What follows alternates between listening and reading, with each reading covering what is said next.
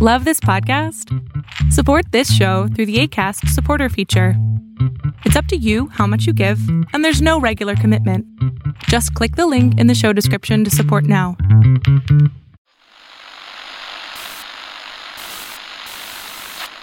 Nine, 12, 10, 28, 2, 23. This is Deep State Radio, coming to you direct from our super secret studio in the third sub-basement of the Ministry of Snark in Washington, D.C., and from other undisclosed locations across America and around the world. Hello and welcome to the podcast. I'm your host, David Rothkopf, coming to you today from Cambridge, Massachusetts. We're joined today by Katie Barlow, who's media editor for SCOTUS blog and hosts the news show The Courts for Fox 5 DC. Hey, how are you today, Katie? Hi there. Thanks for having me. Great to have you. And also we're joined by our friend Harry Litman, who's the host of the Great Talking Feds podcast and legal affairs columnist for the LA Times. How are you doing today, Harry? Hanging in there. Thanks, David. Thank you very much for joining us. I'd like to focus a little bit, not just on this draft Alito decision, although any views you've got on that are welcome, but really for what we are learning about where the Supreme Court is headed. In other words, how does the leak, how does the political divide, how does the language in the Alito draft give you any indication about where we're headed? Let me start with you, Katie. Well, I find I would say leaks noteworthy. I think we're seeing 4, if not 5, maybe even 6 leaks out of the court now around this opinion. And I think that it is reflective of the broader discussion we're having in the country about transparency and access to the head of this third branch of government that we just don't have much of. The American people are learning more and more about the court and the process for confirmation. I think there have been more eyeballs on that process in the last 5 years than there were in years previous, save for except perhaps Justice Thomas's confirmation. And so I think we're headed toward a place and have been heading toward a place where there is just much more hunger for understanding and looking at and being able to experience the court and its work. For a long, long time, and it's still the case, and now there's a giant fence around it, the average American person would have to pay for an airline flight, a hotel room, and get in line at 1 o'clock in the morning to watch the justices do the work of the American people. And we're seeing just a broad hunger among the American population to understand and to see the court and its process. And one of the processes is draft opinions, and the fact that that got leaked, I think reveals, that the court is perhaps trending toward, more in the future. Interesting. I haven't heard the argument that this leak is a sign of growing transparency in the court. What do you think, Harry? Well, in a sense, it is. They're, transparent as they would be if they came out on the bench and they'd forgotten their robes, and they are sort of in their underwear in front of the American people. Look, I would make 3 points. First, David, the headline remains, in terms of your question, where are we going in the future? The headline remains that 5 of them were prepared at a minimum to vote to provisionally overrule Roe at conference. That predisposition isn't going anywhere, and there will be other cases coming down the pike no matter what happens here. That's first. Second, on the matter of the leaks, I think it's hugely and deleteriously transformative of the court. The court's in tatters now. And as Katie says, we're talking about 4, 5, maybe 6 leaks, so a kind of a tit for tat on leaks. So first, it totally does destroy the mystique, but also it really interferes with the normal process of working things out by written draft. Now, going forward, at least in any important case, a justice has to think that whatever she or he puts down on paper could be in the front page of the Washington Post. That's a total game changer. And third, on future cases, they're at pains. Alito's at pains in his opinion. They're at pains generally, I think, to say abortion only, we're separating it out. But there's no way to read the words and reasoning of the opinion. And after all, that's what they do. They don't just call balls and strikes. They give reasons and principles. No way to read that opinion without also making it screamingly obvious that other precedents are vulnerable on the reasoning and maybe even on this sort of agenda of the justices. We know, for example, that the Obergefell opinion involving same-sex marriage was similarly the object of contempt by Alito, as was Roe. And so the protestations of this will only be abortion are just hard to take too seriously. We need to be worried, especially because the court has to take cases that come its way eventually, and it won't just be up to it to say abortion only and close down the road. So, Katie, you do talk about multiple leaks. One of the stories that is broken in the past 24 hours has to do with this being the only draft that is out there. Suggests dissents have not yet been written. Sort of shows where we are in the process. What did that tell you? Well, it's interesting. I didn't clerk on the court, so I can't tell you exactly how the timing of drafts goes, but it's interesting that there hasn't been a draft dissent circulated and that there haven't been multiple versions of that draft. That could indicate that some of the justices, perhaps Chief Justice Roberts, thinks that he would successfully be able to pull off one of the justices in the majority. And so there's still efforts being made to build 5 votes another way in the court. And that could be something that perhaps one of the more liberal justices, like Justice Kagan, is also working on. But it just tells us that, since February, this has been the decision of the court. And all the other inner workings have been done in offices or during conference and not putting pen to paper. If that is, accurate reporting, which I have no reason to believe that it's not out of Politico. They've done a tremendous job covering what has been a not even once a generation, first time in the modern Supreme Court era, a leak like this. So, Harry, I was talking to somebody who knows something about how the court works. And we're sort of getting down into the weeds of it. And this person said to me, Scalia used to have a pattern of having one of his clerks be more liberal. In other words, he was trying to have a kind of a range of views there. And that this is no longer the case with anybody. I mean, there are camps, they are represent political points of view. Nobody who is a conservative would want to serve as a clerk for a liberal justice because it would not help them get a job in the current environment. I'm just wondering how you see this process of polarization. Yeah, the place must be terribly roiled. Scalia did have that practice. I clerked for both Marshall and Kennedy at a time when he was there. He did have that practice. He actually stopped it. It came to a point where he stopped hiring the so-called liberal clerk, which always seemed to me like a really fantastic job. But all indications are that the court is in tatters institutionally, especially because it would have been one desperate move had there been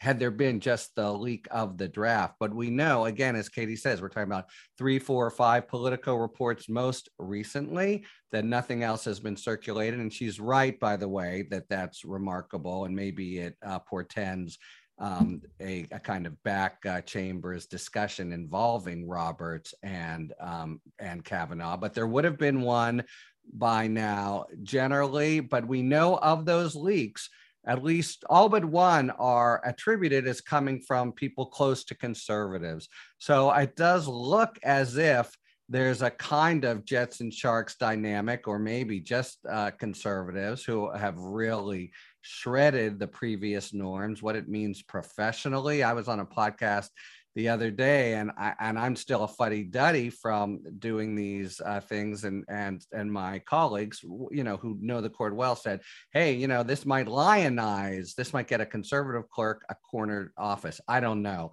but it means that there's a really roiled atmosphere there. In one of the two terms I clerked, we had a similar atmosphere, and it was just bad for the court, bad all around. You want to think of the court as working things out toward a common consensus view by reason and principle. Instead, this looks like a street fight. Yeah, I take it that's Thurgood Marshall, not John Marshall. I'm not that old. I'm getting up there, but not John Marshall, right? Yeah. Well, things were back bad then. You know, John Marshall. Power, not currency. That's right. I mean, the sky's been falling for a long time, but man, it looks like it's fallen now. That's right. Yeah. No. Definitely. Kate. John Marshall and his cousin Thomas Jefferson did not get along very well. For more than 5 years, Deep State Radio has been on top of all of the key foreign policy and national security stories impacting the world. We're grateful to our members who make all of this possible and hope that you will consider supporting our work by becoming a member. Members get access to exclusive bonus content, the opportunity to participate in discussions via our member Slack community, our weekly member briefings, and our DSR Daily Brief newsletter delivered to your inbox each evening. Members also receive all of our content via private member feed that you can add to your favorite podcast app. And we're not stopping there, as we'll soon be announcing additional programming and content partnerships to make membership an absolute must-have. To become a member, visit bit.ly/DSR member and enter code May2022 at checkout to gain access to all of our exclusive benefits for just $5 per month. Thank you for your support. Katie, as Harry mentioned, there is there's been a sort of parade of folks saying, well, this is as far as it goes. You know, it's not going to go farther than this. Of course, there was a parade of folks saying this was established law. And you know, there are states now that are criminalizing abortion in a whole variety of ways. And as Harry mentioned, there's Obergefell. There are cases out there about guns and prayer in the schools and other kinds of litmus test issues. There will be cases out there about gerrymandering, almost certainly. It looks like the next year could be extremely turbulent. And if more cases fall in line with this one, a real bright line in the history of the court. Do you agree with that? I think it's fair to be concerned about it. I think dismissals of those concerns outright without actually engaging in the merits of the concern aren't fair. It's interesting, right before we hopped on this, I was going back to the transcript of oral argument from the Hobby Lobby case, where the court ruled that, you know, private companies don't have to fund certain contraception or certain birth control under the Affordable Care Act. And there was a discussion in that case. I remember vividly sitting in the courtroom when it was happening. It was about IUDs, and there were about 2 million women at the time who had IUDs. And there were these questions back and forth between the chief and then Solicitor General Don Verrilli about, you know, the belief that IUDs were abortifacient or abortion-inducing drugs. And I remember being struck by that conversation at the time. And I'm going back and rereading it now to make sure I have a better understanding about it. But I think we're seeing, that type of discussion in state laws that are now wading into beyond abortion regulations, contraception and different methods of contraception, and not just taking the pill, but perhaps now the most popular contraception in the country, which is, I believe, IUDs. So I think it's fair to be concerned about that. All of it stems from the root of substantive due process. I'm sure your listeners have some concept of where that comes from in the 14th Amendment and this idea that we have certain liberties in this country that the government essentially can't take away, or if they do, they have to go through several steps in order to be able to do that. And the United States wrote about those concerns in their friend of the court brief to the court. Alito calls them out specifically.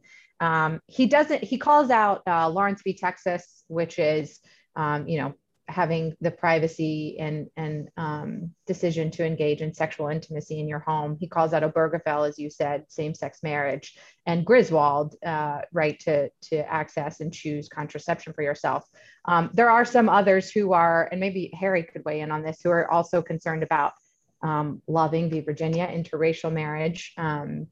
My understanding is that precedent is more held on equal protection than it is substantive due process and the liberty interest there. But I'm curious what Harry thinks. But I think, even though Alito says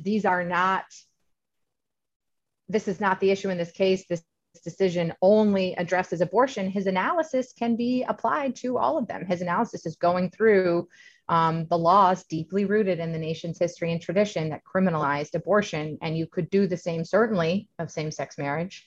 And, I'm not a historian, but I would imagine there are similar laws on the books about contraception historically as well. So I think the concern is certainly a viable one.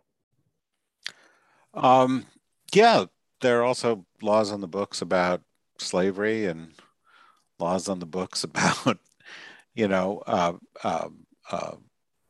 women's right to vote and so forth. And so, you wonder how far back we go. Katie posed a question there. Harry, do you want to respond to it? Well, just quickly on Loving. So she's right. Can you marry someone of another race? The court did it on two grounds, and the equal protection ground would stay. But the bigger point here, no state today is going to pass a law that says you can't marry someone of another state, of another race. So that won't come up. But a state tomorrow or yesterday will pass something that says life begins at conception. And then what do you do about an IUD, which in fact aborts a zygote or embryo after conception? What are you going to say? You can say, oh, trust us. But someone can bring that claim against a woman who uses it, or just who has an early abortion or a miscarriage, and begin to be looking into them. That's a really, and Obergefell for sure. A state can say same-sex marriage, we don't like it, or contraception. The governor was in Mississippi or Alabama who said, I'm not going to rule out going after contraception. These things will happen because you have, not even slavery. Slavery, the fight was, can we contain it? I think you have to go to prohibition for a kind of social dispute where a whole side just wanted to wipe it out anywhere and everywhere. You're going to have states who try to go after women who leave their borders to get abortions. And that'll be a whole constitutional question. So what we need to distinguish, it's not up to Alito and the four, it's up to society, and in particular, red states who are strongly anti-abortion. I don't see miscegenation laws, anti-miscegenation laws being an issue, but these other things we're talking about, heck yeah, because if they bring them up, there's a lawsuit, and now that's how, we're working our way to the Supreme Court, and they're going to have to distinguish in some unprincipled way, at least if the Alito opinion holds, because as Katie says, analytically, it absolutely contains the seeds for striking down these other cases, and it really doesn't contain the seeds for upholding them. So they're have given themselves quite a fix to have to work their way out of in subsequent terms. The Chief Justice has talked a lot, Katie, about his views of the court. He was outraged at the leak, apparently. He wrote something to that effect. He has periodically talked about, the court being above politics and so forth. But if you look at the record of the Roberts Court, there's a lot to suggest that it has become hyper-politicized during that period. How do you think this affects his legacy? And do you think it undermines him that it seems like he's sort of the odd man out on the right. Well, he certainly pushed back on the idea that these leaks would undermine any work of the court. And that's what he appears to be focused on. I also would push back slightly on the notion that the court has become more politicized under Roberts, because I think one of the benefits of the American public being more dialed in on the court and its work in the last 20 years, in the last 10 years, in the last 5, is that they're learning more about the political actors around before they get on the court. Chief Justice Roberts worked in the administration before he became a justice. So did a number of other justices. Justice Kagan worked in the Obama administration. There are political actors on the court before they become justices. And I think if you were to poll lawyers and members of the American public, when the court was deciding Roe and deciding Miranda in the late 60s and early 70s, you would hear the same response, that it was just as politicized then. So I think it would be beneficial to get rid of the notion that the court has all of a sudden become politicized and just be honest about who is on the court, where they come from, and the work that they do and the impact that it has, and just continuing to add transparency to the court and its work, because I don't think that it has just all of a sudden become politicized under Chief Justice Roberts. I think it has been that way for a long, long time because of the nature of the court and its work. So I don't know that any of this, it will certainly impact his legacy. And it'll be interesting to see his ability to build coalitions within the 9 moving forward, because as Politico just reported, his efforts, to our knowledge, to peel off any justices to uphold a 15-week ban but leave in place a federal right to abortion seem fruitless so far.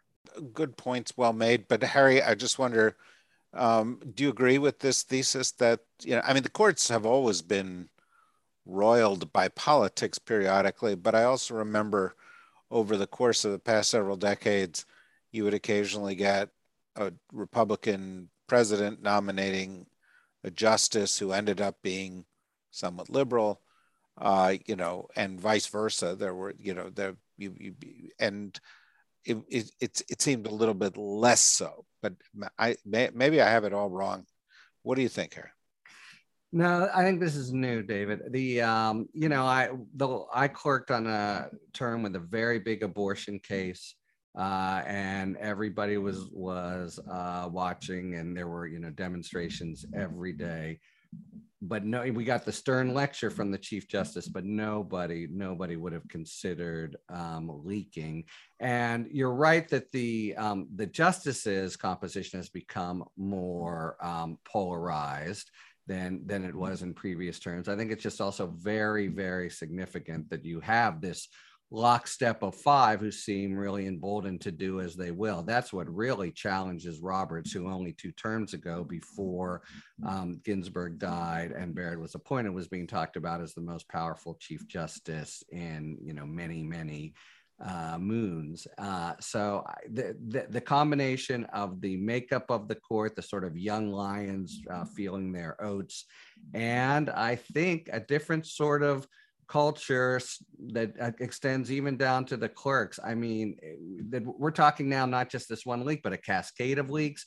I feel like an old fart and just completely blown away every time it happens. I wouldn't have, if I saw that a reporter's number was coming up on my phone, I wouldn't consider answering it. And that all matters for what it feels like inside the institution, even if you are sort of philosophical antagonists. So I think the place has been pretty well blown apart, and it affects things, in the daily work up to and including the justice's determination. One more thing about what Katie said, I agree. The so far doesn't seem to have pulled anyone over, and I did have the sense when this draft first came out that they would have really thought it through and wouldn't be likely to defect. Nevertheless, it's a few months, and I think the most consistent explanation, this is just tea leaf reading, is that Roberts is sort of working behind the scenes to get a kind of rationale that 1 or 2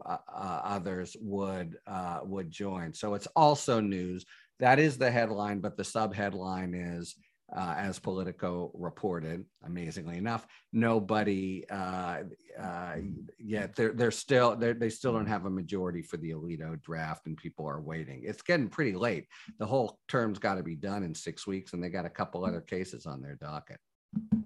Yeah, I don't want to get too bogged down in the guesswork. Yeah. We only have a few minutes left here, but I can't help but listen to what you just said and say, Katie, the thesis, one of the theses out there is, Roberts was trying to work that, and this was leaked to stop that. There's a lot of chicken entrail reading here. I'm just wondering if any of it has, resonated with you as being especially logical. My initial thoughts were that it is remarkably egotistical to leak anything to intimidate a justice to change their vote or to keep their vote. That seems, Harry can weigh in there, but that just seems far-fetched to me. But the most recent Politico leak had a nugget in the bottom of it that seemed to border on vindictive. It was quoting an attorney close to the conservative justices, who said something along the lines of, and I don't have the article up in front of me, but said something along the lines of, Roberts will have to pay the price for his shifting vote on Obamacare. There was some reporting, I believe it was Jan Crawford from CBS, after the Obamacare decision came out, that Justice Roberts was originally with the conservatives to strike down Obamacare and changed his vote to uphold it as a tax. And that quote at the end of the Politico article seemed to reinforce the idea that there was a leak to hold the 5 in the majority. Again, it is a baffling concept to leak, to pressure the justices to do anything one way or the other. However, if this is not the majority decision and they do change their votes, 1 or 2 of them, it will look like it was because of public pressure to do so.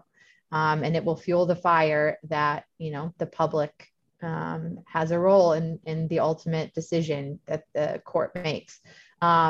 If they stay the same, then perhaps the leaker will think that was a successful endeavor if that was their original intent. But that nugget in the most recent Politico reporting seems to reinforce that theory more to me than I had given it credit before. Harry, what Katie's talking about raises an issue that I haven't really thought through, and that is, which I'm sure you have, which is, what if this leak works? What if whoever did it gets what they want, and other people say, okay, this is how we're doing this now?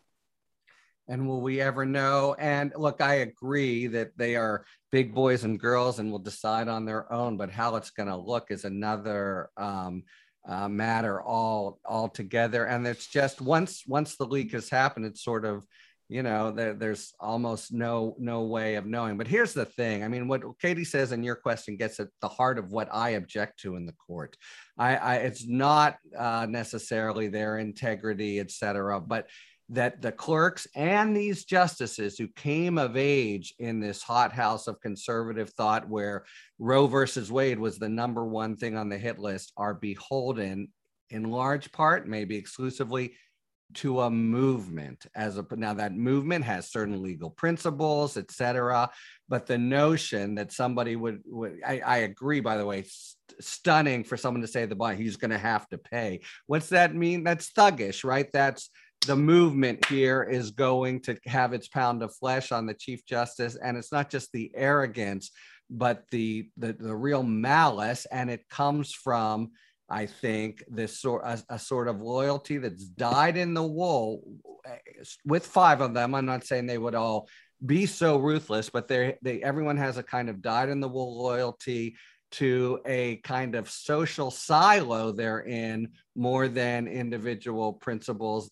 Bad for the court, bad for the country, especially when it's a lock majority 5 that doesn't really even have to respond to criticism on the other side except as it wants to. It's a bad spot for the court, and this is a strong illustration of what happens when you're in that position. We got just a couple minutes here, so this is kind of in the vein of, rapid fire, 1 minute or minute and a half each. Katie, we know that the court's supposed to wrap by the end of June. We know that a decision is going to come out on this, or at least we presume that. That'll be seismic. What else do you expect that may be seismic? I wouldn't dismiss the idea that perhaps Chief Justice Roberts is able to build a coalition here, or perhaps there's some sort of agreement or deal could be struck that wouldn't directly overturn Roe, and the seismic ramifications that would have going into November, as the tiny shred of Roe looms, and what the court does and what the court has the capacity to do, I think could be seismic for the midterm elections. It's interesting. Harry, what do you think? This will be story 1, 2, 3, however it breaks, but there's big things coming on the Second Amendment and free exercise. The next truly seismic thing I think they'll do is affirmative action when they hear the Harvard case in the fall and give a decision by around this time next year. You mean when they kill it? When they kill affirmative? That is what I mean. And this is a bold 5. And, the last time this came up, Justice O'Connor says, I expect it to end in 25 years. But imagine the social upheaval that would portend. But yeah, that would be the next thing. Well, guys, I really appreciate your taking the time. Unbeknownst to our listeners, we started off with a bit of a technical hiccup on our end, and you guys were incredibly patient to deal with it. I'm very grateful for that.